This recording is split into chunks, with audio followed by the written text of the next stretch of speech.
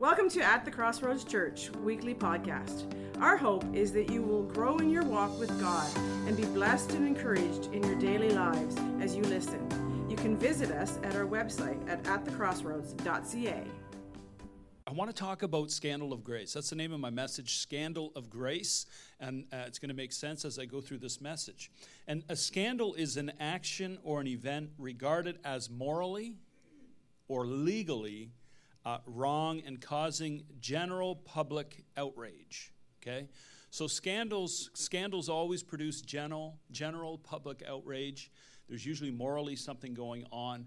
And we understand that when Jesus came in Isaiah chapter 9, verse 6 to 7, we see the prophecy of Isaiah talking about the Lord. It says, "For a child is going to be born to us, a son is given to us. The government will rest on his shoulders, and he'll be called the Wonderful Counselor, the Mighty God, the Everlasting Father, the Prince of Peace." And that's who Jesus is. His government and his peace will never end. He will rule with fairness. And here's the key, the word fairness. He will rule with justice from the throne of his ancestor David. Say his ancestor is David. Okay? For all eternity, the passionate commitment of the Lord of heaven's armies will make this happen. And so this was a prophecy given by Isaiah concerning what was going to take place with the coming of Jesus. And God gives us this precious gift. You know, we know his only son. And the reason why he gave his only son is to save people from their sins. He wants to save us from our sins. He wants to save us from the effects of our sins, right? He wants us to be free. And I love this because he was coming to be the Savior of all men. And here it says, we put gifts under a tree for those we love. How many do that at Christmas? You know, you wrap up gifts and you put them under the tree for your kids, for your mother-in-law, for your father, you know, for all the people you love, you put them under the tree. And I don't know about you, when Christmas morning comes, and sometimes because we're got European tradition here, we do Sunday, the Christmas Eve, we open the gifts as well sometimes. And there's nothing more exciting for me than to watch my children open gifts, to watch my wife open her gift. And many times I forget to open my own gifts. How many can agree? You know, I say, oh yeah, I have a gift too, right?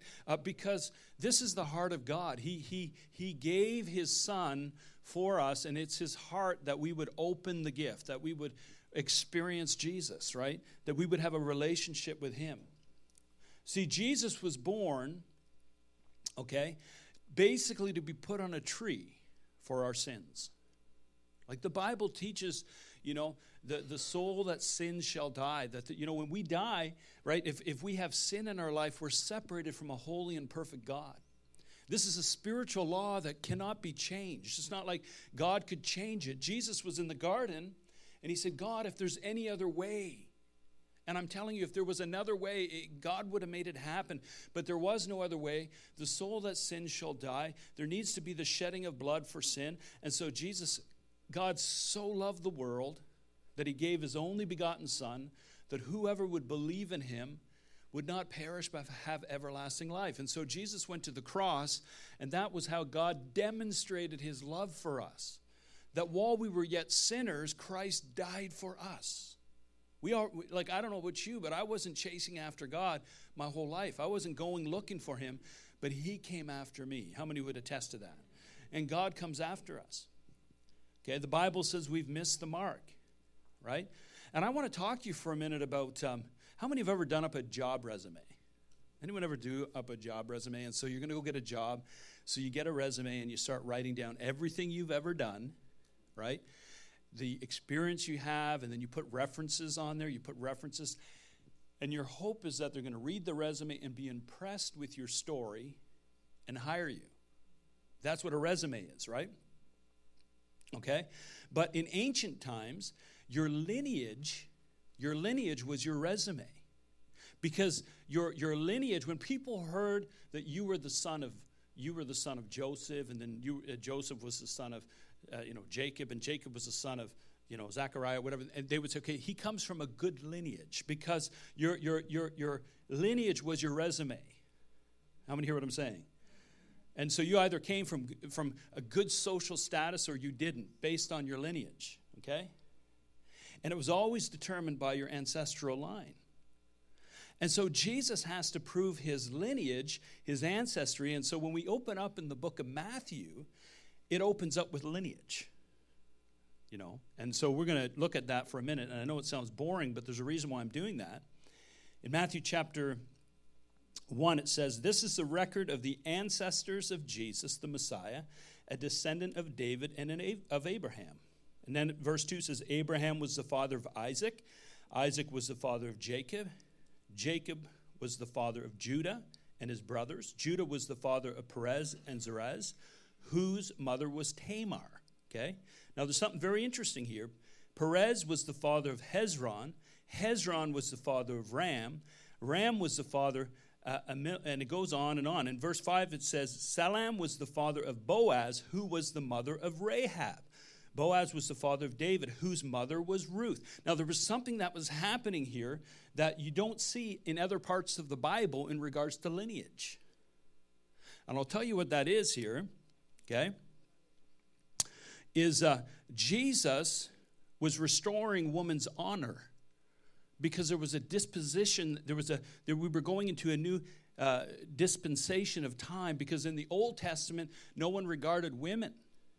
Right? Women were like second-class citizens, and Jesus came, and Jesus like, I'm going to restore the honor of women, and just to kind of rub the social, rub society a wrong way, I'm going to just start putting women's name in the lineage. I'm going to start throwing it in there.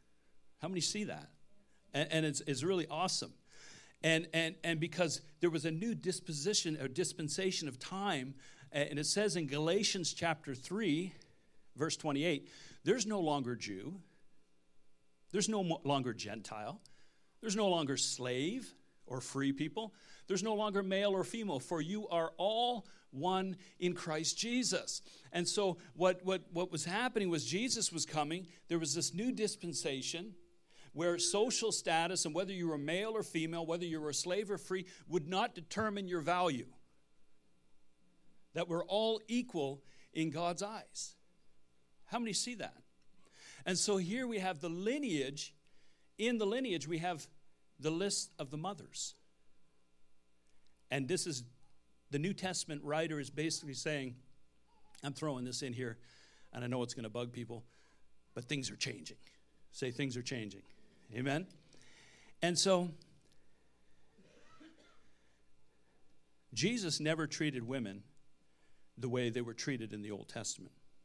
And we see this in the story with Jesus with the woman at the well. How many know the woman at the well? She went there, and Jesus showed up, and he started talking to her, and he started sharing his life. They were having conversation. You can read it on your own later, but they're having a conversation, and they're talking, and they're having fellowship. She ends up believing in him and bringing her whole village. You guys know the story.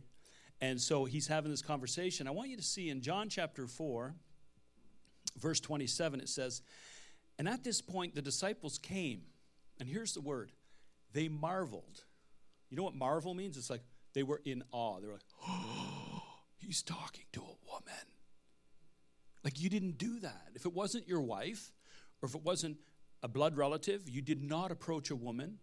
It was like socially unacceptable for the Jewish people to do that. And Jesus didn't give a rip about that because he loved people. Amen? And they marveled that he talked to a woman, yet no one dare ask, what do you seek, or why are you talking with her? You see? So that's how awkward it was in that time. All right? And then we see another thing here when we're talking about these three people. Okay, I believe not only was she a woman, when we go into the lineage, we're talking about Tamar. Okay, Tamar was actually practicing prostitution. And the Jewish people knew it. Now, she only did it once. And I'm going to give you the little summary of what happened here. Okay? So Judah was the father of Perez and Zerah, whose mother was Tamar. And Judah was the father-in-law. He was the father-in-law of this woman named Tamar. Okay? He's the father-in-law. And there was a scandal in the family. What happened was Judah pick a wife for his son his firstborn, and her name was Tamar. But right, Judah's firstborn, was a very wicked man, and the Lord ended his life.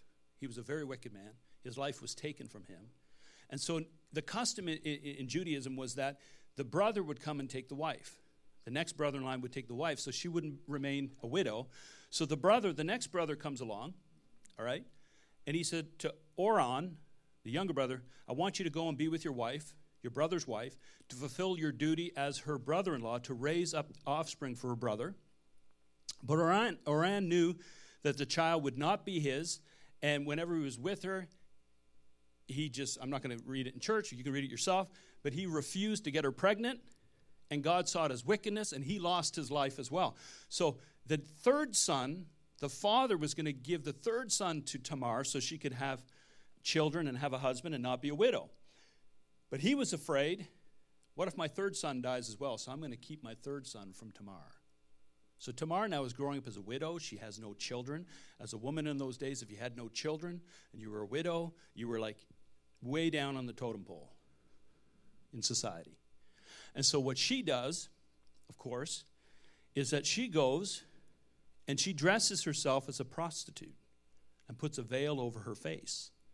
And her father-in-law is coming to the temple, and he sees her there, and she's all veiled up, and she says, hey, let's spend some time together. And well, what's it going to cost? And she basically said, well, give me your staff and give me your thing, and I'll hold on to that. And so, they were together, and then Judah left. And she kept his stuff. And he was all paranoid because like, okay, she's got my staff and my ribbon. And so, if somebody finds out, it'll bring shame on my family and all this stuff. And so this was like a hidden sin that was going on. And what happened was 3 months later, Judah recognized that Tamar, his daughter-in-law, was pregnant. And he got upset. My daughter-in-law is pregnant. She must be practicing prostitution. Let's kill her because the Bible says we need to kill her. Let's destroy her life. And all of a sudden, she comes out and goes, oh, by the way, can you send this to my father-in-law? This is the man who's guilty. And sent the staff back. And it gets in his hand. He's like, oh, my goodness, I'm the one. I'm the guilty one. I can't. And so she got to keep her life. And the Bible says he was never with her again sexually. That is what I call a scandal in the family. That's a scandal. This is what was happening, okay? And so here's the thing, okay? Jesse was the father of David. David was the father of Solomon, whose mother was Bathsheba. It says it right in the lineage, okay? The widow of Uriah, okay? So David, we know, was an adulterer and a murderer, okay? And then on top of it, Rahab, and then we talk about Rahab, she's in here. Rahab was a Moabite and Ruth was a Canaanite, okay? So they were sworn enemies of Israel, and Jesus was basically saying to everybody about his lineage, I'm Jewish, but I'm not full-blooded Jew. I'm not fully Jewish, I'm part Jew. He's making these statements in the lineage, and there's a reason for it, all right? So, Jesus' family tree came from the line of David. There was prostitution, number one, scandal. There was adultery and murder, and there was idolatry. And the writer puts it right in the lineage. And the amazing thing, okay, is this genealogy could have been shared without exposing the dysfunctions in Jesus' family tree. And if you read it in your Bible, you'll see it's in brackets. Oh, and by the way, Tamar. Oh, by the way, Bathsheba. And it's highlighted, okay? And that's why to the Jew, that the gospel and the cross are a stumbling block. Because they're saying, whoa. Why are you talking about shame? We're all about status. Don't show what's going on negative in your family tree. Don't do that. That's not cool. And Jesus wasn't moved by it. Okay? 1 Corinthians 1:23, it says, but we preach Christ crucified, to the Jew a stumbling block, and to the Greeks it's foolishness. All right? Have you ever written a resume and you left something off it? on purpose.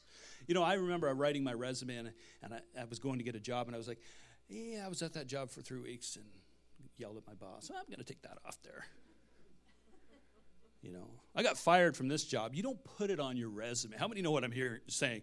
I mean, there's certain things, let's be honest, we're just not going to put on our resume. We said we're not lying. We're just not telling them everything, right? So we just don't put it on the resume. So why in the world does the writer have to put all this negative stuff in the resume? This is just what baffles my mind, right? And I believe that it's here because the gospel is about grace and truth. And here's something. If Jesus is basically can save his dysfunctional family, he can save yours as well. Amen? And that's what it really is. He's saying, listen, my family was dysfunctional, and listen, I can save them. So I don't know about you. That's hope for us. He can save us. It doesn't matter what you've come out of. It doesn't matter the sins of your past. The enemy would come to say, you know what? You're not good enough for God. God will never love you because you have this in your past, or you have this in your past, or you did this, or you did that. And Jesus is just saying, you know what? Don't worry about it. Because I can forgive you, and I can cleanse you. Amen? This was God's way of saying your social status and your resume, this is way God's way of saying forget about your social status. Forget about your resume. I'm willing to overlook all of that. In 2 Corinthians 5:19-20, it says, for God was in Christ, reconciling the world unto himself, not counting people's sins against them. And he gave us a wonderful message of reconciliation, so we are Christ's ambassadors. God is making his appeal through us. We speak for Christ when we plead, come back to God. And Jesus came to reveal the Father. He says, if you've seen me, you've seen my Father. He was caring for people. He was loving people. When they came to stone a woman who was caught in the act of adultery, he came to her defense. He forgave her. He said, go and sin no more. And you know that story. The reason why this is in the genealogy is part of the gospel message in the New Testament is not only that Jesus came to defeat the sin in your life, he came to take away the shame. So you don't have to be ashamed anymore of your past. And when shame starts to rise up and you start thinking about, does God really love me, or can he really forgive me? You need to know that those voices are not the voice of God. They're coming from another kingdom. You need to pull them down. All right? And another thing to note, and here's the balance, is these people mentioned in the lineage, the adulterer, the prostitute, the murderer, David, they didn't stay in sin. Now, if you stay in sin and continue in your sin, you should feel shame and you should feel guilt, because that means God's working on your heart. You're like, I feel guilty. I feel shameful about what I'm doing. Well, repent and get right. Right? So there's a balance. But you shouldn't feel ashamed, because here's the thing, all right? Your parents might have defined you by your worst moments. And here's the thing. Jesus would not let a moment of error in a person's life define or label them. And we have moments in our life where we get off track. I have a moment in my life, believe it or not, where I was dealing drugs and I was in sin and I was not in a good place. That does not define me in Jesus' eyes. And so sometimes I'll meet old family members. We went to a family reunion and I met someone that I hadn't seen in a long time, a cousin. And she's like, oh, yeah, Travis, man, you were like she goes, you're a party animal. She's like, you were always getting us in trouble. And I was the guy that was like, everyone was nervous to hang out with, because I would always get in trouble. And I would always, the police, everything was involved. And my family members started telling stories. I'm like, yeah, well, that's not me anymore. She's talking to the family. I'm like, no, actually, I've been a pastor for the last, 20 years. That's like old Travis, like, shh. Like, shame's coming, man. Stop. Right? And so your parents might define you by your worst moment. A teacher might have defined you by your worst moment. A friend, a husband, a wife, an employer might have defined you by your worst moment. Maybe you carry shame for decisions and your spiritual resume looks pretty bad. But Jesus didn't come to condemn you. We were already condemned without him. we're condemned without him. It's when he comes to save us. And what the old slewfoot, the devil, wants us to think that he came to condemn us. And we talk to people about Jesus. Well, Jesus is just going to condemn you. No, he's here to save you. He's the life raft. He's the one who wants to save you from yourself and from the world and from the devil. And you need to come into the kingdom. And he has a heart for you, right?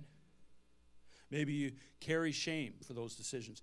Jesus didn't come to condemn you. Jesus came that we could have life and that we could have life in abundance, which means you're going to have an intimate relationship with God the Father and the Son and the Holy Ghost. And you're going to have a relationship, right? He says, behold, I stand at the door and I knock. Why? Because he wants to dine with us. He wants to talk with us. And he wants to have fellowship with us. How many have ever had people over? When you say you want to come over and dine, what does that mean? You're going to sit down. You're going to have a meal.